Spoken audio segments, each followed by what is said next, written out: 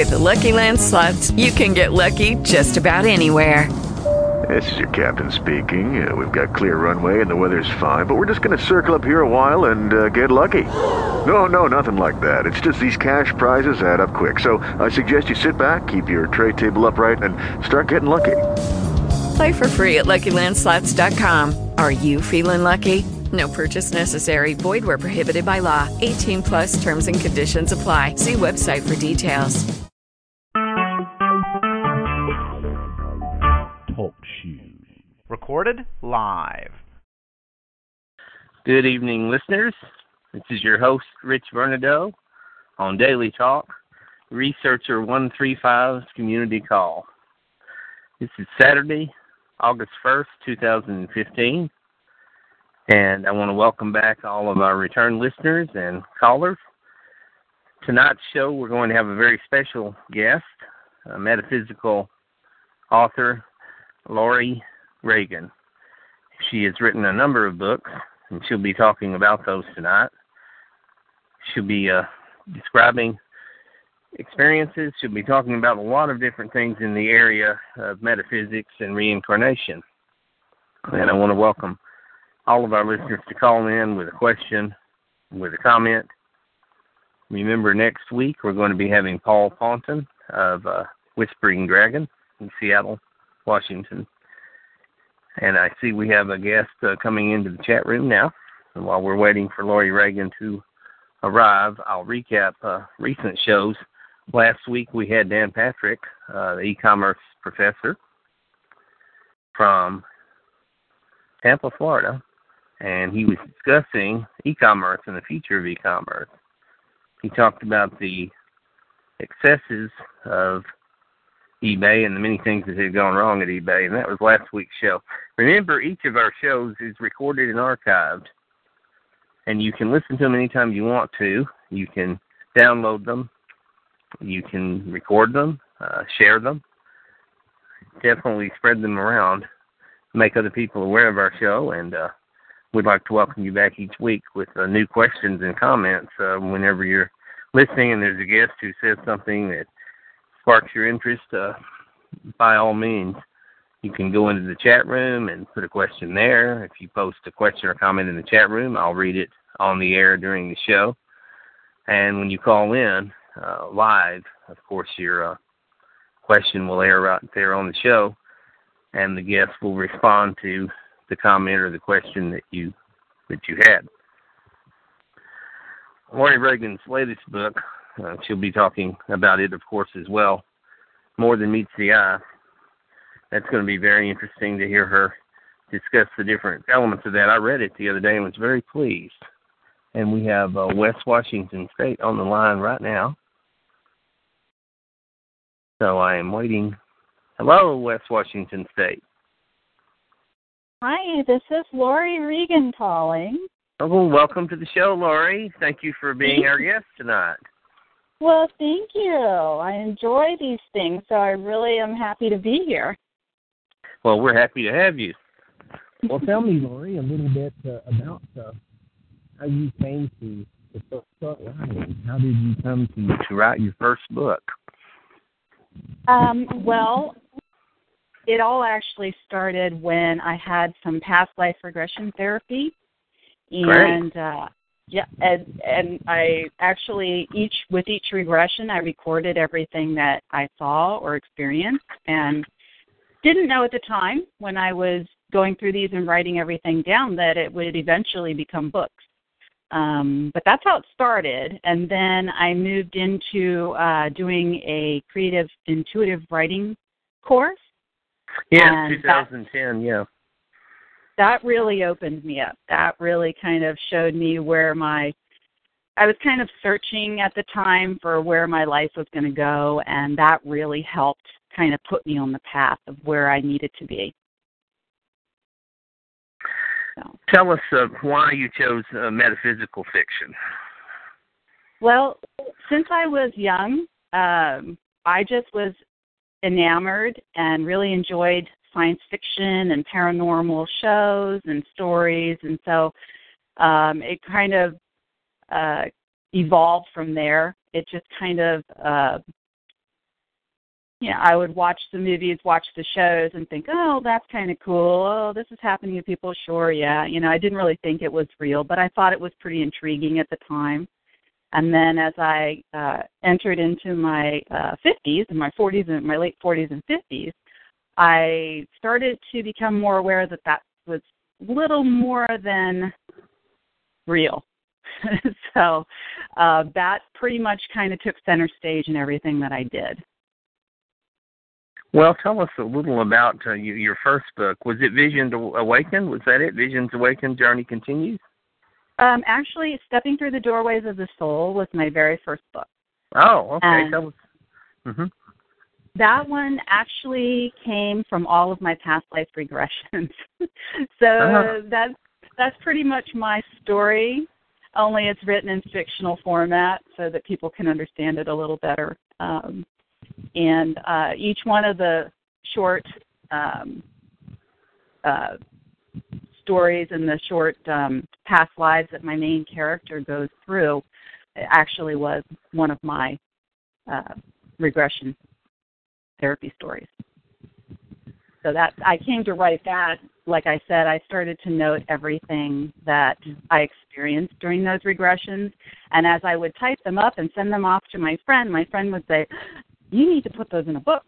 And I was like, whoa, those are my stories.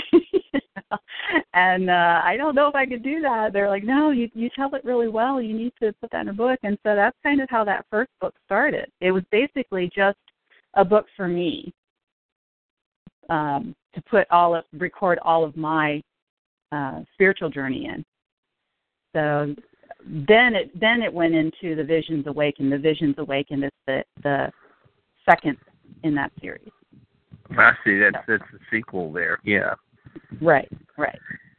And they were both well received, and I know that you have a very receptive audience that is benefiting from what you're revealing, from the information that you're sharing with us. How does it work for you as far as sitting down to write?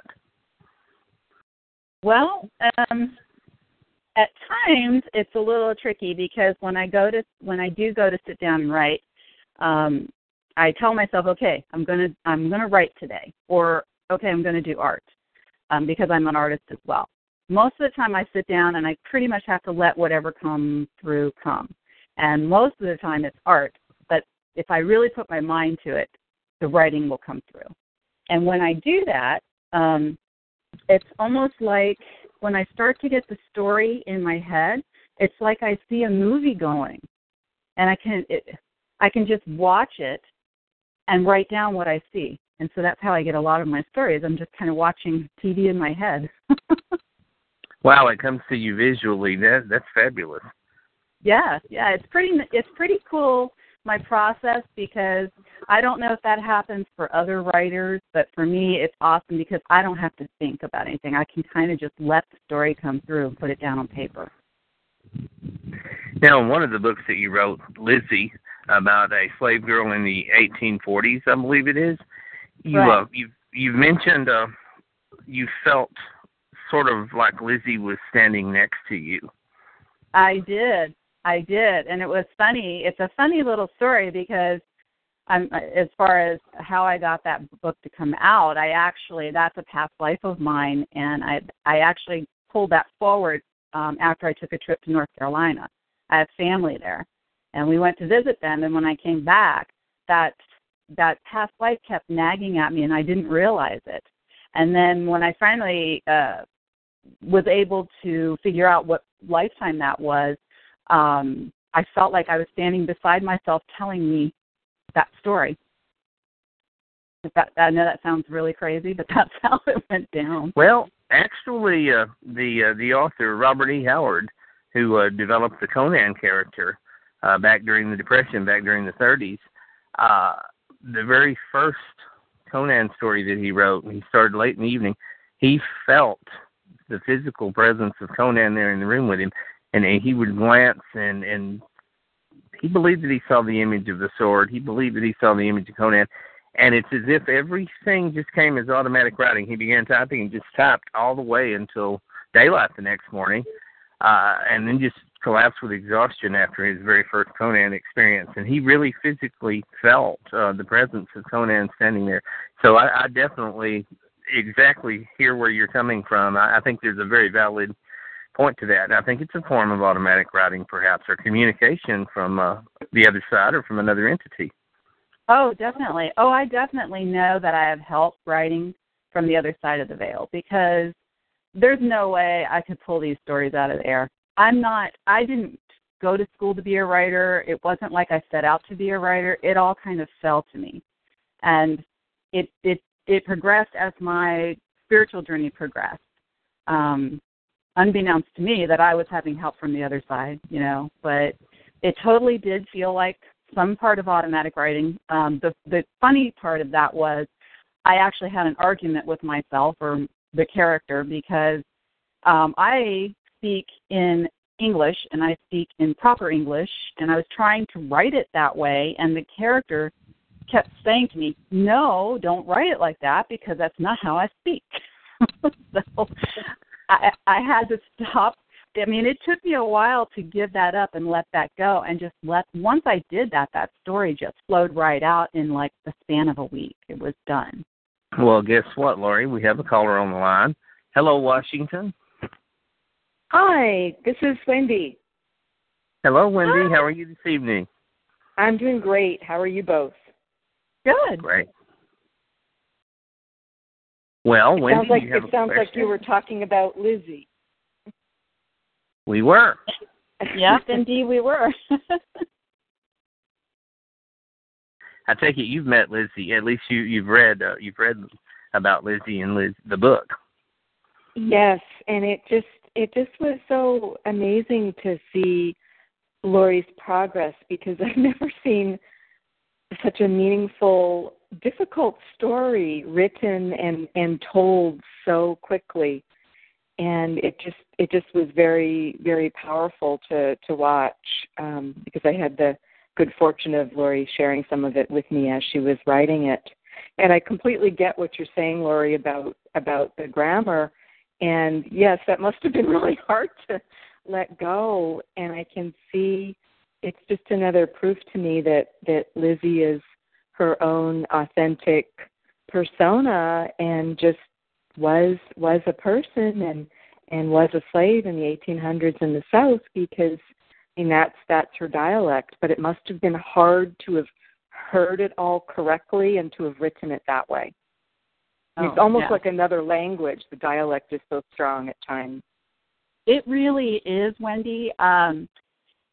That's why it was so difficult for me, because I was like, wow, I don't know if anybody's going to be able to read this. But I've learned since that once people start to read and, get into it, it flows right through for them. They really get enveloped into the story, and they don't even realize that it's in a different dialect by the time it's done. Right. So, yeah. Personally, it took me just 2 or 3 pages, and then I could see the consistency to it. So mm-hmm. you really were hearing very true. Thank you. And no doubt Lizzie's personality comes through very strongly. Well, she's a very dominant and strong person. She had been through a lot, and she wanted to make sure her story got told, because it's actually going to be helping to heal a lot of people from that had lifetimes in that time period. That's why I wrote that book, and that's why I was told I was going to write that book. So I think that's pretty amazing that I was able to do that. What are some of your goals in writing the short stories? Tell me what some of your goals are. Well, mainly, I have a family member who doesn't read, doesn't want to touch a book, not really caring to sit down with a 500-plus page book and try to figure out all the main characters and all of that. And neither do I'm a little impatient. I don't like to write really complicated storylines like that either. My goal was to get my family member originally to just sit down and read my book. And not just because it was my book, but because he was interested in it. And not only did my family member like the book, but is chomping at the bit for everything that I write now. So I feel like I met my goal there. And I want to share the fact that there's more beyond this life with people.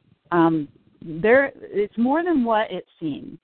And people, myself included, my friends, some family members have actually experienced things that they were on the, from the paranormal. And for us, it's just reality. This is how it is. And so I kind of want to shed light on that, maybe crack the door open a little bit so, people would maybe find it interesting enough to delve into it and understand that some people like myself and others, we live with this every day.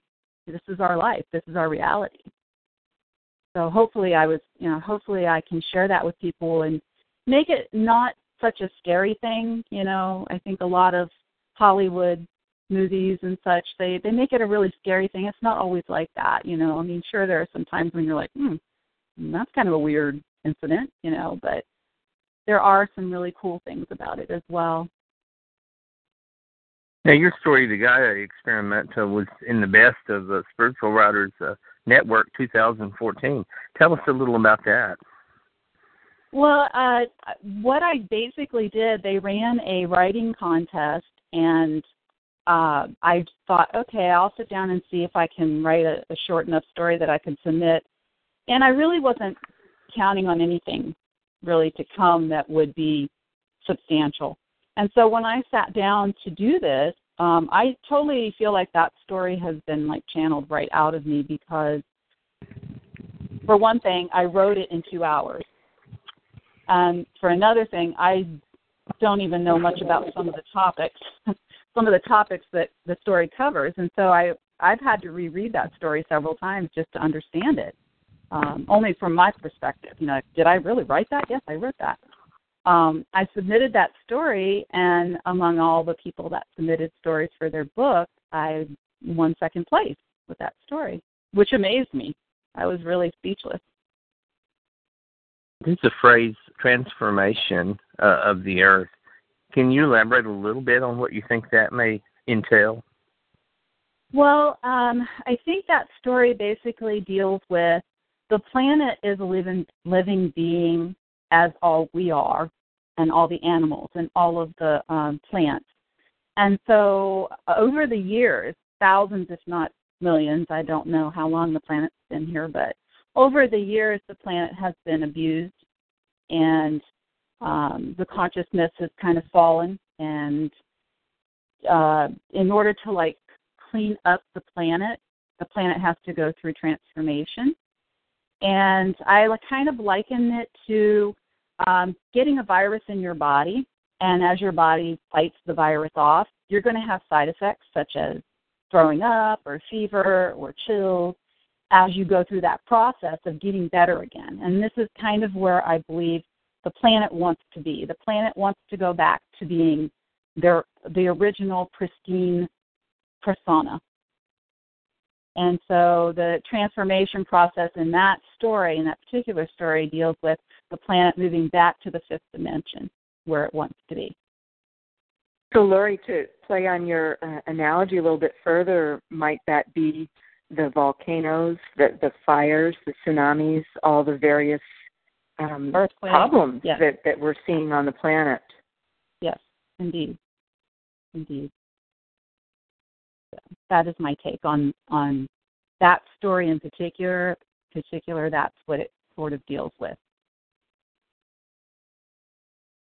You're also a painter, Lori, and tell us a little about that. Who is Coral Polge, P-O-L-G-E, Coral? Who is Coral?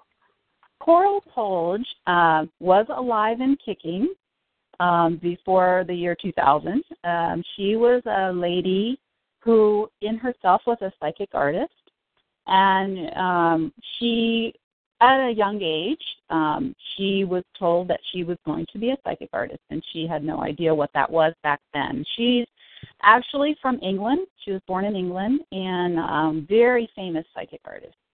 You can find her on YouTube. You can find videos of her doing her drawings, and I believe she was on Unsolved Mysteries a while back too, which was really a cool feature to be on that show as well for what she does. But anyway, I was told that I was going to be a psychic artist, and I was taking a intuitive development course.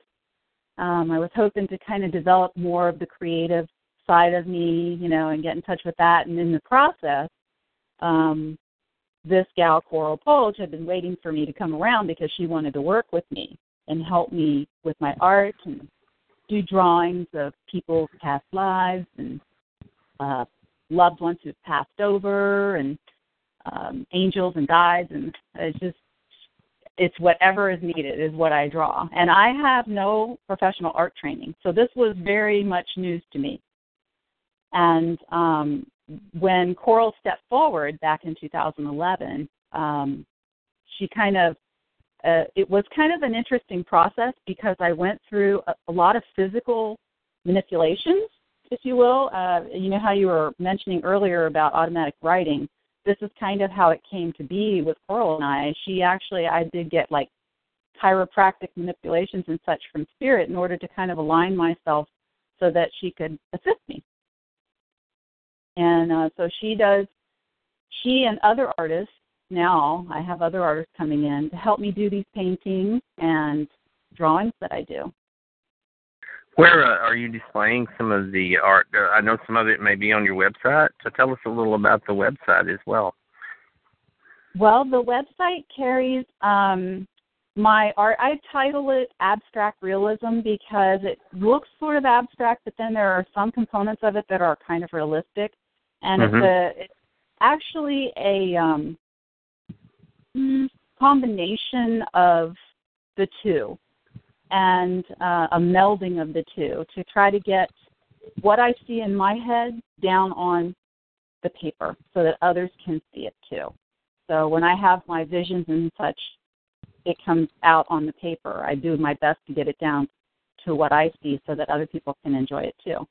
And so on my website, I usually will post all my updated art so everybody can follow along and see what my next painting is. And I sometimes will post the process of how I get from the drawing to this final painting, because that's interesting as well. That's something that got developed over time. I had no idea I would be a painter, none. I was told I would be a sketch artist, and so that's what I'm doing, but I had no idea that I was going to be a painter until painting started to come out of me. But that must be a wonderful experience too to go through that as you're experiencing the art. Yeah, actually, it's very enjoyable because I sit and watch my hand kind of do its thing. It's almost like I'm learning through my. It's a weird combination, but it's kind of like I'm sitting and watching myself draw, but I'm also watching myself learn from Spirit who works through me. Sort of like automatic writing, only it's automatic art. Right, exactly. So I started out with the art. I actually started out with drawing. And once I got to the drawing point and got that kind of down where she was able to physically move my hand the way it needed to move to get the drawings out, then we moved on to the paintings. But before we got the paintings, these books were popping out of me. So it's just, once you open that, pathway, you just never know what's going to come out of you. Well, Lori, I guess we'll have to say that intuitive development course was a big success. Oh, yes, I would think yes. It was actually a 10-week course, so it wasn't like I went in one time and it happened. It was over a period of 10 weeks that I developed the ability to let Coral kind of come through me. And it's funny because when I found out about Coral, I was actually given a book by my teacher, and she goes, "Oh, I want you to read this." She didn't tell me that she was passed. I read the book, and I told myself, wow, I really want to get in touch with this lady. She sounds like she's going through everything exactly how I'm doing it, and I just wanted to talk to her. And she was an older lady, like in her 60s or 70s, or when she did the book, I think. And I went online to look her up, and to my surprise, she had passed over. So I went back to my teacher and said, why did you give me a book of someone I can't even talk to? And she said, well, you're going to be working with her. So jaw dropped to the floor, and here I am 4 years later doing it. Wow, that is fantastic. Well, tell me about More Than Meets the Eye. Tell me about your stories. More Than Meets the Eye is, to date, probably my most favorite book that I've written. I really enjoyed. I had been told by several people that a book of short stories would be really a cool thing for me to do, because short stories are my thing, apparently. They're my genre. And so when I started to set out to write this book, I really didn't know how it was going to go. I didn't really know how short stories would flow for me in one book.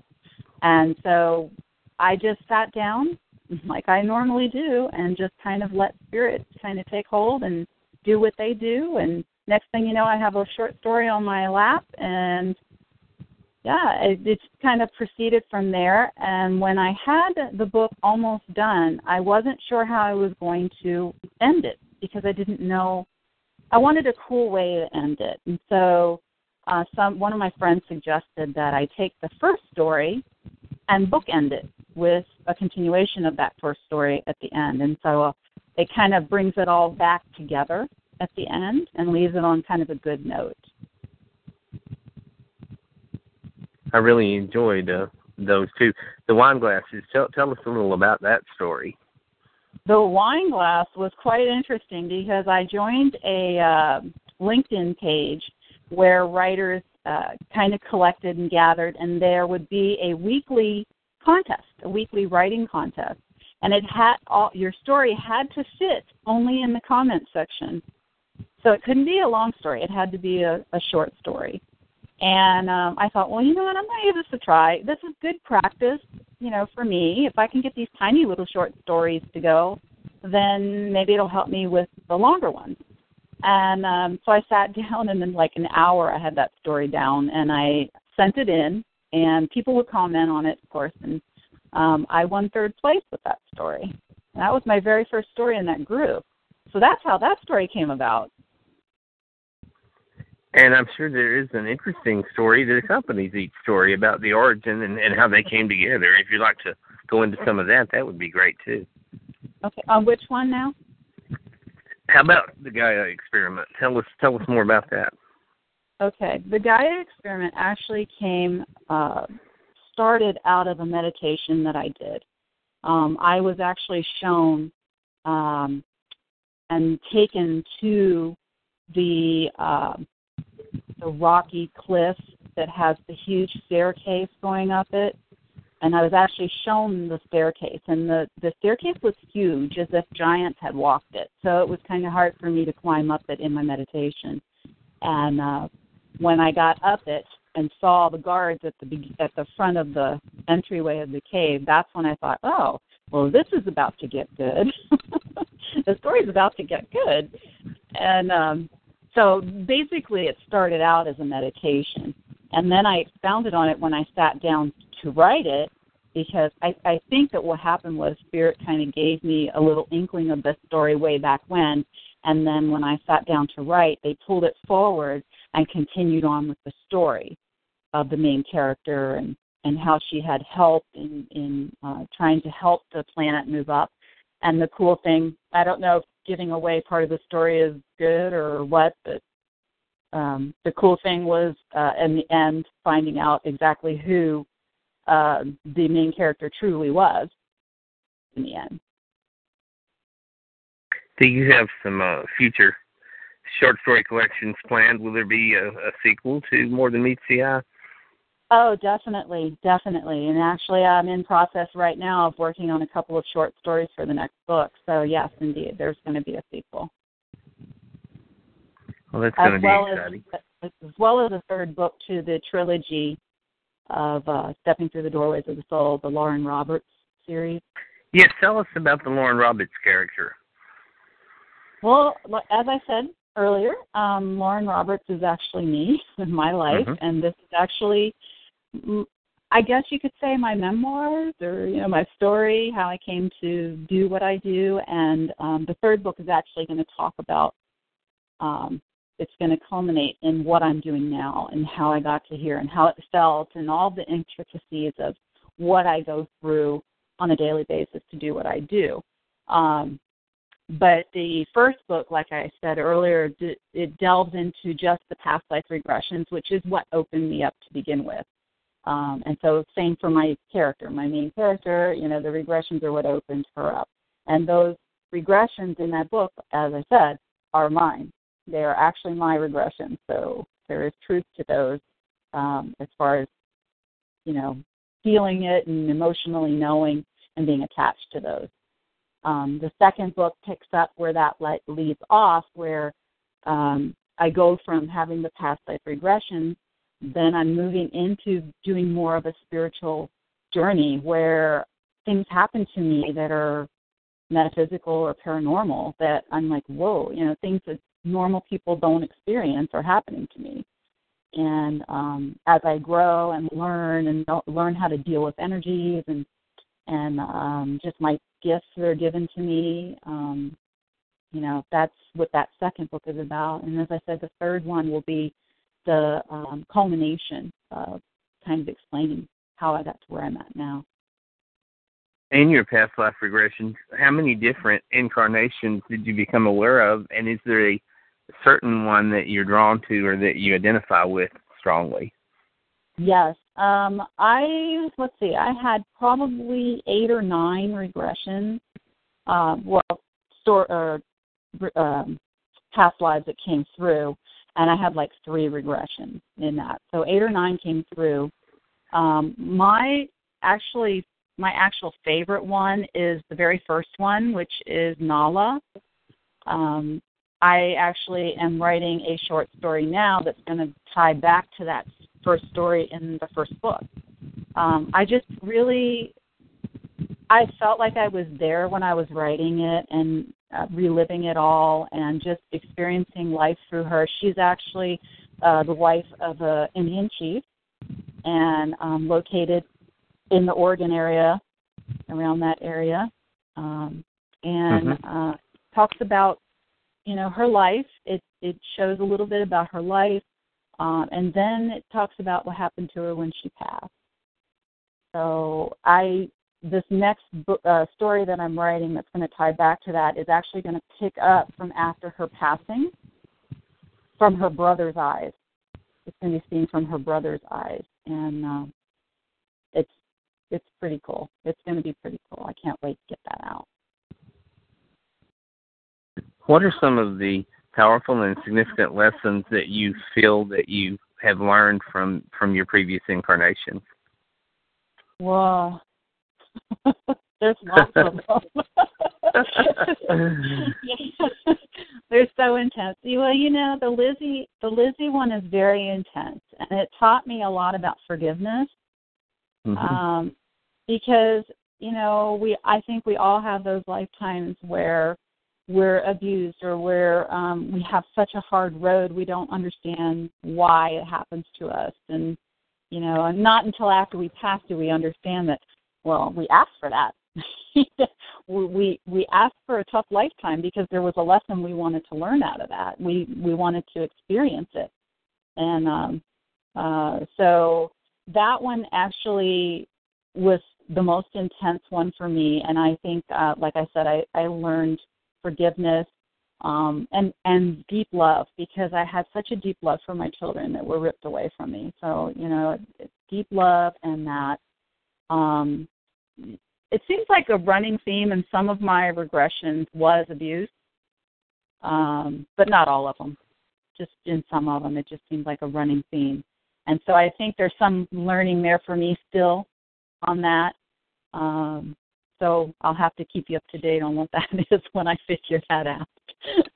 When Gwendolyn was my guest a few months back, we talked a little about recurring themes that come up in different incarnations, and you're saying that's the recurring theme that you've encountered. Yeah. Yeah. And it's not a fun one, and when you're regressing, sometimes it's pretty painful. But then you have to be reminded that you are just regressing. You aren't reliving it, that's very helpful, because then once you realize, you come to that realization while you're regressing, you can push past all the pain and the hurt, and then be able to kind of look back on what the issue was and what the lesson was out of that, and then kind of let go of it. You need to let go of that pain so you're not carrying it in your cellular structure anymore. I so agree, Lori, having gone through a fair number of past life regressions myself, because the difficult ones, the traumatic ones, can come up first, and I think that can be really off-putting or scary for people. But in the hands of a skilled therapist, you do learn how to pull up like a movie and watch it dispassionately, and you're just given those prompts that this isn't going to upset you, that sort of thing. And it's not that you're denying the emotion, you're finally processing it in a healthy way, because it's been stuffed down in there, as you said, at the cellular level. Exactly, and we keep carrying it over. People don't realize that, and I really believe that's where the past life fears and phobias come up. That's why we've got the fear of snakes, the fear of heights, the fear of intimacy, the fear of drowning, things that just aren't making sense, because it's being remembered at that cellular level. And when you can get to it in a healthy past life regression and release it, it changes your life. Definitely, I totally agree with you, and that is mainly why I actually did these regressions, was because I was having issues in my life at the time, and it brought out what I needed to bring up, process, and move on. And if you read my first book, Stepping Through the Doorways of the Soul, you will see the regressionist, the actual regressionist that helped me, also helped to bring me to a point of healing. And whether it was imaginary in my head or whether it was actual her assistance energetically, I was able to, as you said, not really suppress, but like get past that pain to heal, because you have to. If you keep holding on to that pain, you're not going to heal. It's just ingrained so well into your cellular memory. A tremendous sense of relief when you do release it, I'm sure. Oh, and, you could release it with tons of tears. You could release it with, just letting the anger go, like screaming it out. I mean, I went through some stuff. I went through some stuff to release the past lives that I have listed in my book. But I did have a very good and loving therapist working with me, and that's something I would highly recommend for anybody that does past life regressions, that you make sure that you have somebody that, one, you feel comfortable with, because, it's like when I first went in there, and in my book I even said, well, what's going to happen to me? Am I going to be hypnotized, or, what's they're going to implant stuff in my head, and that totally was not how it was. So just knowing that I could trust the person that I was with, because it is kind of an emotional thing, and it's almost like you're bearing your soul. I agree. There's got to be a really good fit with the therapist, because you can feel very vulnerable, so you just really have to have a good referral and just, check out those testimonials, have some conversation beforehand. And I think the American public has had a real disservice by being shown the Las Vegas style hypnotists for entertainment purpose. I'm going to make someone dance like a chicken. And that's the exact opposite of what hypnotherapy is about. It really is, Wendy. I agree with you, because that was my first. I was very, I don't want to say I was at ease when I went in there. Yeah, I was very, okay, how's this going to go? But I was willing, because I felt prompted by some unseen force to do this. Like, it was like my guardian angel whispering in my ear saying, hey, I think you really need to do this. And that prompted me to just follow through. I just trusted that my angels were taking me through, Right. And Lori, didn't you start a little bit on your own, perhaps with some YouTube type guided meditations from someone else? I did. And that's in my book as well. My very first one was a YouTube regression-led therapy thingy and it was okay, but you don't have that personal touch where someone is there kind of saying, it's okay, just push back. They are taking cues from you, whereas when you're watching it on YouTube, you pretty much are at their mercy of where you're going. Right. What do you think is your primary purpose in this incarnation? Is it to teach and to reveal to others? What do you think your main purpose is this go round? Well, quite honestly, I think my purpose is to, first of all, show love to everyone, because I feel like this life is all about love. I mean, we need that so much. I mean, if everyone loved each other, there would be no wars, there would be no one hurting, there would be no one stealing from one another. So my primary function, I believe, is to just share that love energy. And then the next thing is to assist others with healing. Like, it could be something as small as doing a doodle for somebody and they recognize that as their family member that passed away, and yet they've been stuffing that grief deep down inside. I can give you an example of a couple of my friends and I went to see James Van Praagh when he was in town a few years ago when I first started doing the drawings. And we sat in the very back of the room. Now, James Van Praagh is a very famous psychic, and he was doing a book signing at one of our local bookstores here. So I thought, well, I'll just go get my drawing pad signed. I didn't buy a book. I just get my drawing pad signed. And so when I walked up to him, he looked at me and he goes, "Oh, you're the artist." And I said, "Yeah." And he's like, "Are you coming to my event on Saturday night?" And I was like, I wasn't planning to because it was pretty expensive. And I thought, well, I'll just get this signature and that'd be great. I meet him and good. But all that week, I tossed back and forth with the fact that he had told me he thought I should go. And he was being prompted by Spirit to tell me that. And so I was like, okay, well, if I have some indications further in the week, then maybe I'll think about going. And, well, my other two friends decided they were going to go with me. So we ended up going, and we sat in the very back, and I brought my drawing pad. And as I sat in the back, he was doing readings all around the room, and there was probably about 200 or 300 people there. So it wasn't a small group. It was pretty large. And I ended up drawing for a woman and her husband 2 rows in front of me.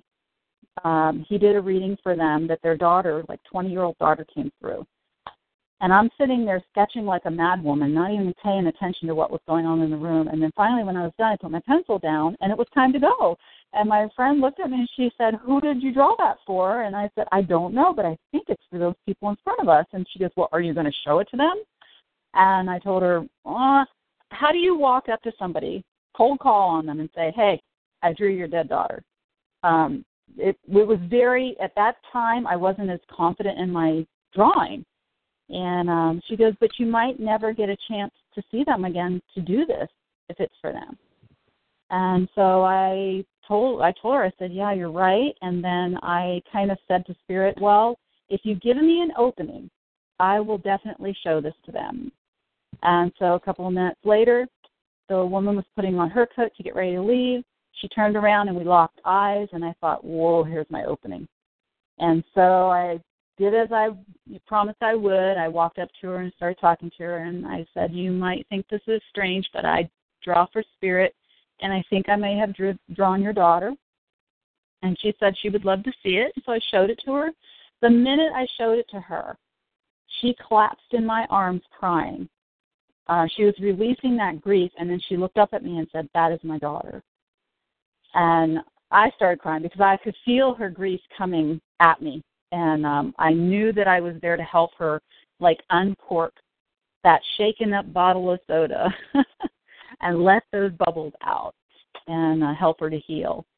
So, and she did that twice that evening. First when I first met her, and then when we were getting ready to walk out, her husband looked at me and said, that took guts. And I told him, yeah, I know it did. And then she collapsed in my arms again and started crying. So I know I have purpose here, and I know it's to help people, and whatever way that I can help them is what I'm going to do. So I think my purpose is actually just to assist in moving that energy around, whether it be giving comfort or compassion to somebody or drawing their deceased daughter, giving a message from spirit. So I have a strong feeling you're going to have very many more similar experiences to what you just related. I think there's going to be a lot more of that. Oh, I've actually, I think I've actually had quite a few of those experiences. I've done some fairs in the area here, and people come to me and they don't know why they're coming to me. They just walk in off the street and go, I was told I needed to come back here to you. And they didn't know who told them. They didn't know why they were there. And they'd sit down, and I would end up drawing something that was meaningful to them. Share another one that particularly resonates with you, another incident that stands out for you. I had a lady and her husband come to me at one of the fairs. And the woman was actually, she made a beeline right for me. I'd never met her before. Her husband stood off kind of to the side, and he was fidgeting with his cell phone. Like, he wanted to be distracted, but he really wanted to see what I was going to do. I think he was kind of questioning my abilities. But anyway, she totally sat down, and I tell people I don't want to know your story. I just want to do a drawing for you. It's a one-way conversation. It's coming in from spirit and out to you. I'm not asking you for any information. And so I started to draw, and the minute that I got the eyes done, she took a deep breath in and gasped. And I said, what's the matter? Are you okay? And she goes, I'll tell you in a minute. And I said, okay. So I continued to draw, and I got the basic outline done. And she goes, oh, my gosh, you just drew my son. He passed away when he was 12. And I was like, oh, okay. And then more came. But before that happened, I felt like this whoosh of air come through me, and the next thing I know, I threw myself on the woman, giving her a hug, and I backed off, and I said to her, I'm really sorry, I don't normally jump people like this. This is not me. And she said, it's okay. She goes, before I sat down, I asked to feel my son one more time. Wow. So she actually pulled up a picture on her cell phone of him, too, and matched it up with the picture that I drew. So I think that she felt much better and very relieved to know that, I told her, I said, he's still around you. Oh, absolutely. That was a wonderful experience for her. It was. It was a little bit weird for me because I don't normally hop onto people, but it was like this gust of air came and I just had to give her a hug. It was just like he came through me to give her a hug. That was my first experience of actually having that happen. Lori, could you fill folks in on your energy washes? I don't know if you've talked about those before I joined the call, because I think those serve such an incredible purpose, too, and they're very different. People may not know what an energy wash is, because I sure didn't. Well, the energy washes are really cool. They deal with watercolor pencils. And I will take a piece of watercolor paper and will connect with a person. They will sit down for a reading. And what it does is it kind of goes through the energy that you are standing in at the moment, whether you're having issues like with anger or, if you're having sadness. But it's my guide connecting with your guide saying, okay, well, these are the issues we need to talk about. And so what happens is Spirit will help me choose anywhere from 4 to 6 different colors. And normally the colors kind of line up with your chakras and what they represent. But sometimes it's a little different because I do have my own code with my guides. And so certain things mean something different to me than they would someone else. If my guide tells me to use this color, it's because we already connected on what that color means. And so what happens is then on the paper, I put down the different colors. And each color is put into sort of a symbol sometimes. Sometimes it's just a line. Sometimes it's a symbol. Sometimes it's a figure. And as I'm doing each color, their spirit kind of just comes through and says, okay, well, this yellow means that, and this big circle in the middle of yellow means that your fear is humongous, and it's taking up a lot of your life right now. There is some kind of fear. And then we move on to the next color and the next color. And by the time we're done, there's a whole reading that's done just on your energy. And when I'm done with that, then I take a water wash over it to blend the colors together, and Spirit just kind of pushes the paint around. And lots of times after that, people will see images in the painting once it's done. They'll see faces, they'll see animals, they'll see whatever's meant for them to see. And I tell them to put those paintings out where they can see them, and the energy from that painting will help process what's going on, help them kind of move forward and heal, or, work through something that's going on in their lives. And they, it changes. So it could be another month down the road, we do another one, and the whole color scheme might change because you're in a whole different frame of mind at that time. You've helped a lot of people work through grief and work through fear. What are some of the other things that people are working through that you've helped them with? Well, the one thing, too, that I like to be used for, if I'm going to be used for anything, is to encourage others and to encourage them to follow their dreams and follow their joy and do the things that they keep going, well, I don't know if I can write a book. Well, you don't start out writing a book. Start out writing something smaller. I feel like that's another role that I have in this lifetime, is to encourage people. And I think sometimes that's the biggest thing. I think, people get stuck and they just need a little nudge, a little help, a little reassurance that, hey, maybe they are on the right path, So I do that quite a bit. I think my friends probably get tired of me doing that all the time, but that's what I do. Well, hopefully at a certain point they come to appreciate it once they realize that you've helped open the door for them or helped get them started down their journey.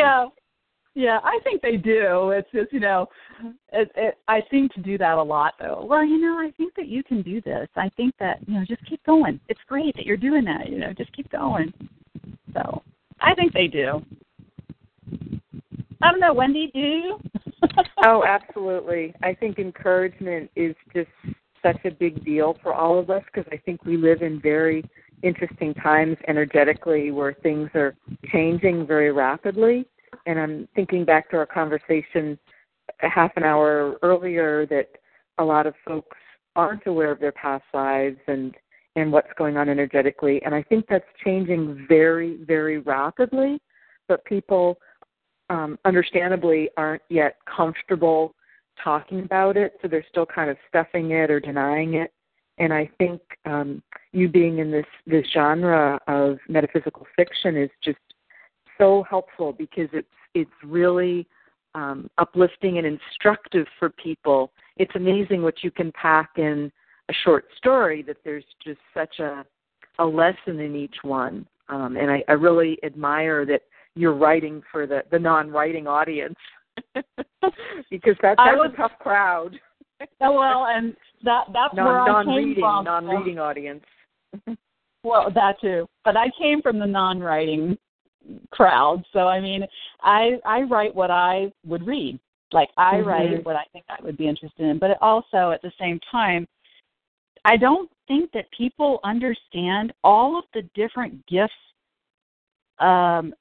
spiritual gifts that are out there. I think that, they might possess a gift that they don't realize is a spiritual gift, until somebody says, hey, this is a special gift, And like, if a character is in my book, More Than Meets the Eye, some of them look at it as more of a curse, and some of them look at it as, wow, I'm going to do something with this, or, And I'm just hoping with that book in particular that it really kind of cracks that door open, so that people kind of open their minds a little bit to the possibility that there is more out there than what we know and what we're being shown.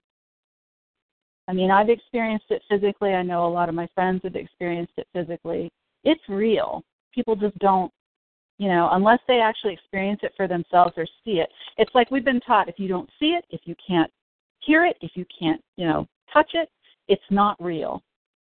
That's what's been ingrained in us. And so if you can get past that and actually touch base and touch with I don't even know, your other sense, your sixth sense, I guess, if you can get past that and actually maybe start to think that there are other things out there that influence our lives. I mean, there are many more layers of dimensions around us that we are unaware of, and things go on all the time in.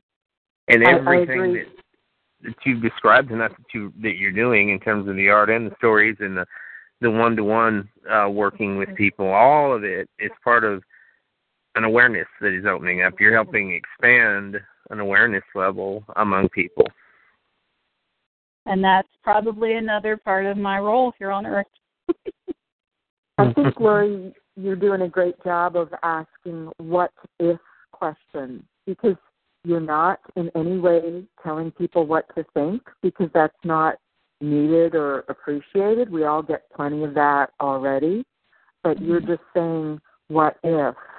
And you're presenting possibilities so people can do their own discernment and have their own experiences. But our society is so left-brained and skeptical.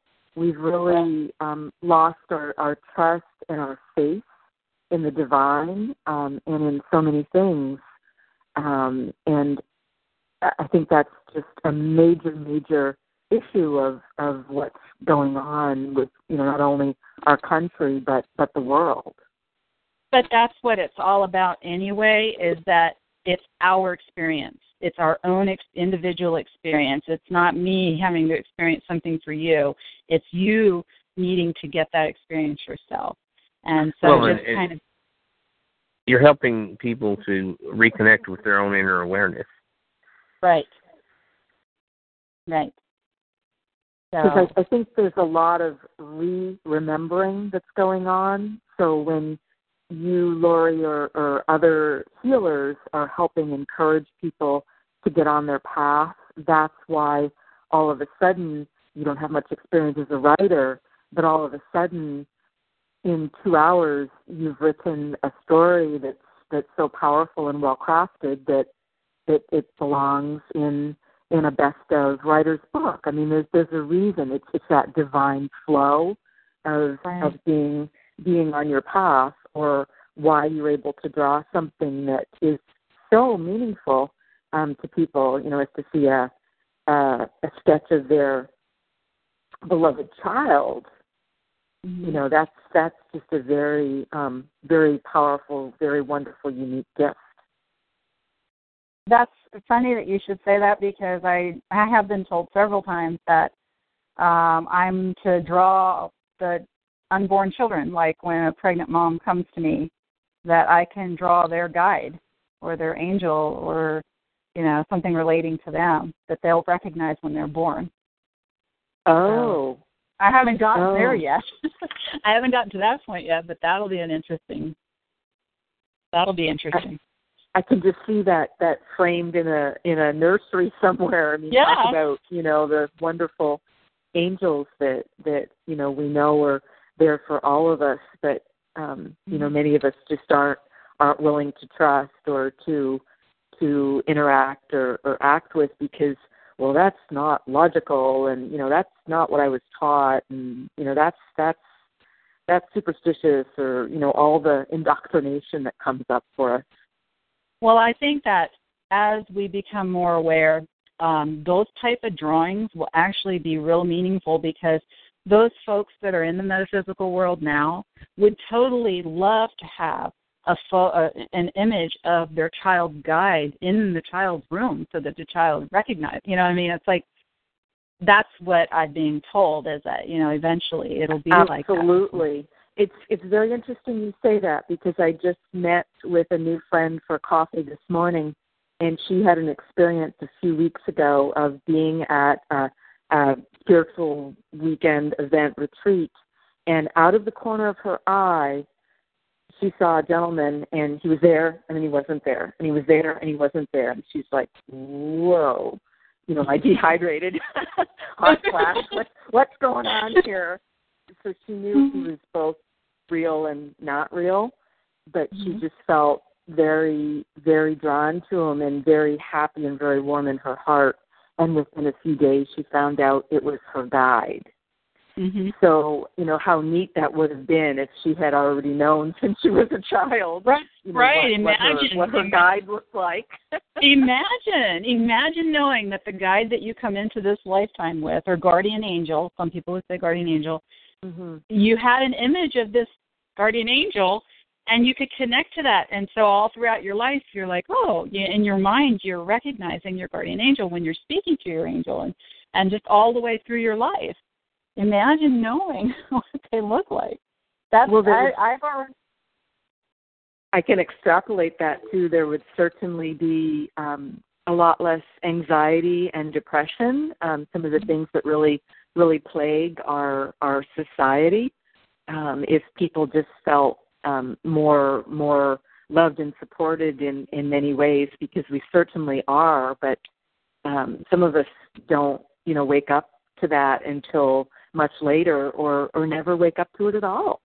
Well, even these children that do see their guides and their guardian angels all the way up until they're 5 years old, and they're told, I'm sorry, but your imaginary friends, it's just imaginary, Correct, which must be pretty crushing, because I think many of us do recall our imaginary friends and going through that moment, and you've got the authority figure, you've got the parent that you love and gave birth to you, or fathered you, telling you this.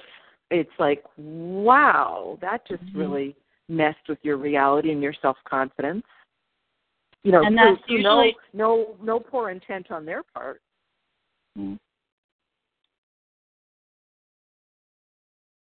And looking back 5 years ago, 2010, when you began, seeing where you are now, look at how much more comfortable and confident you've become through all of this. That's happened. That's part of the process, isn't it?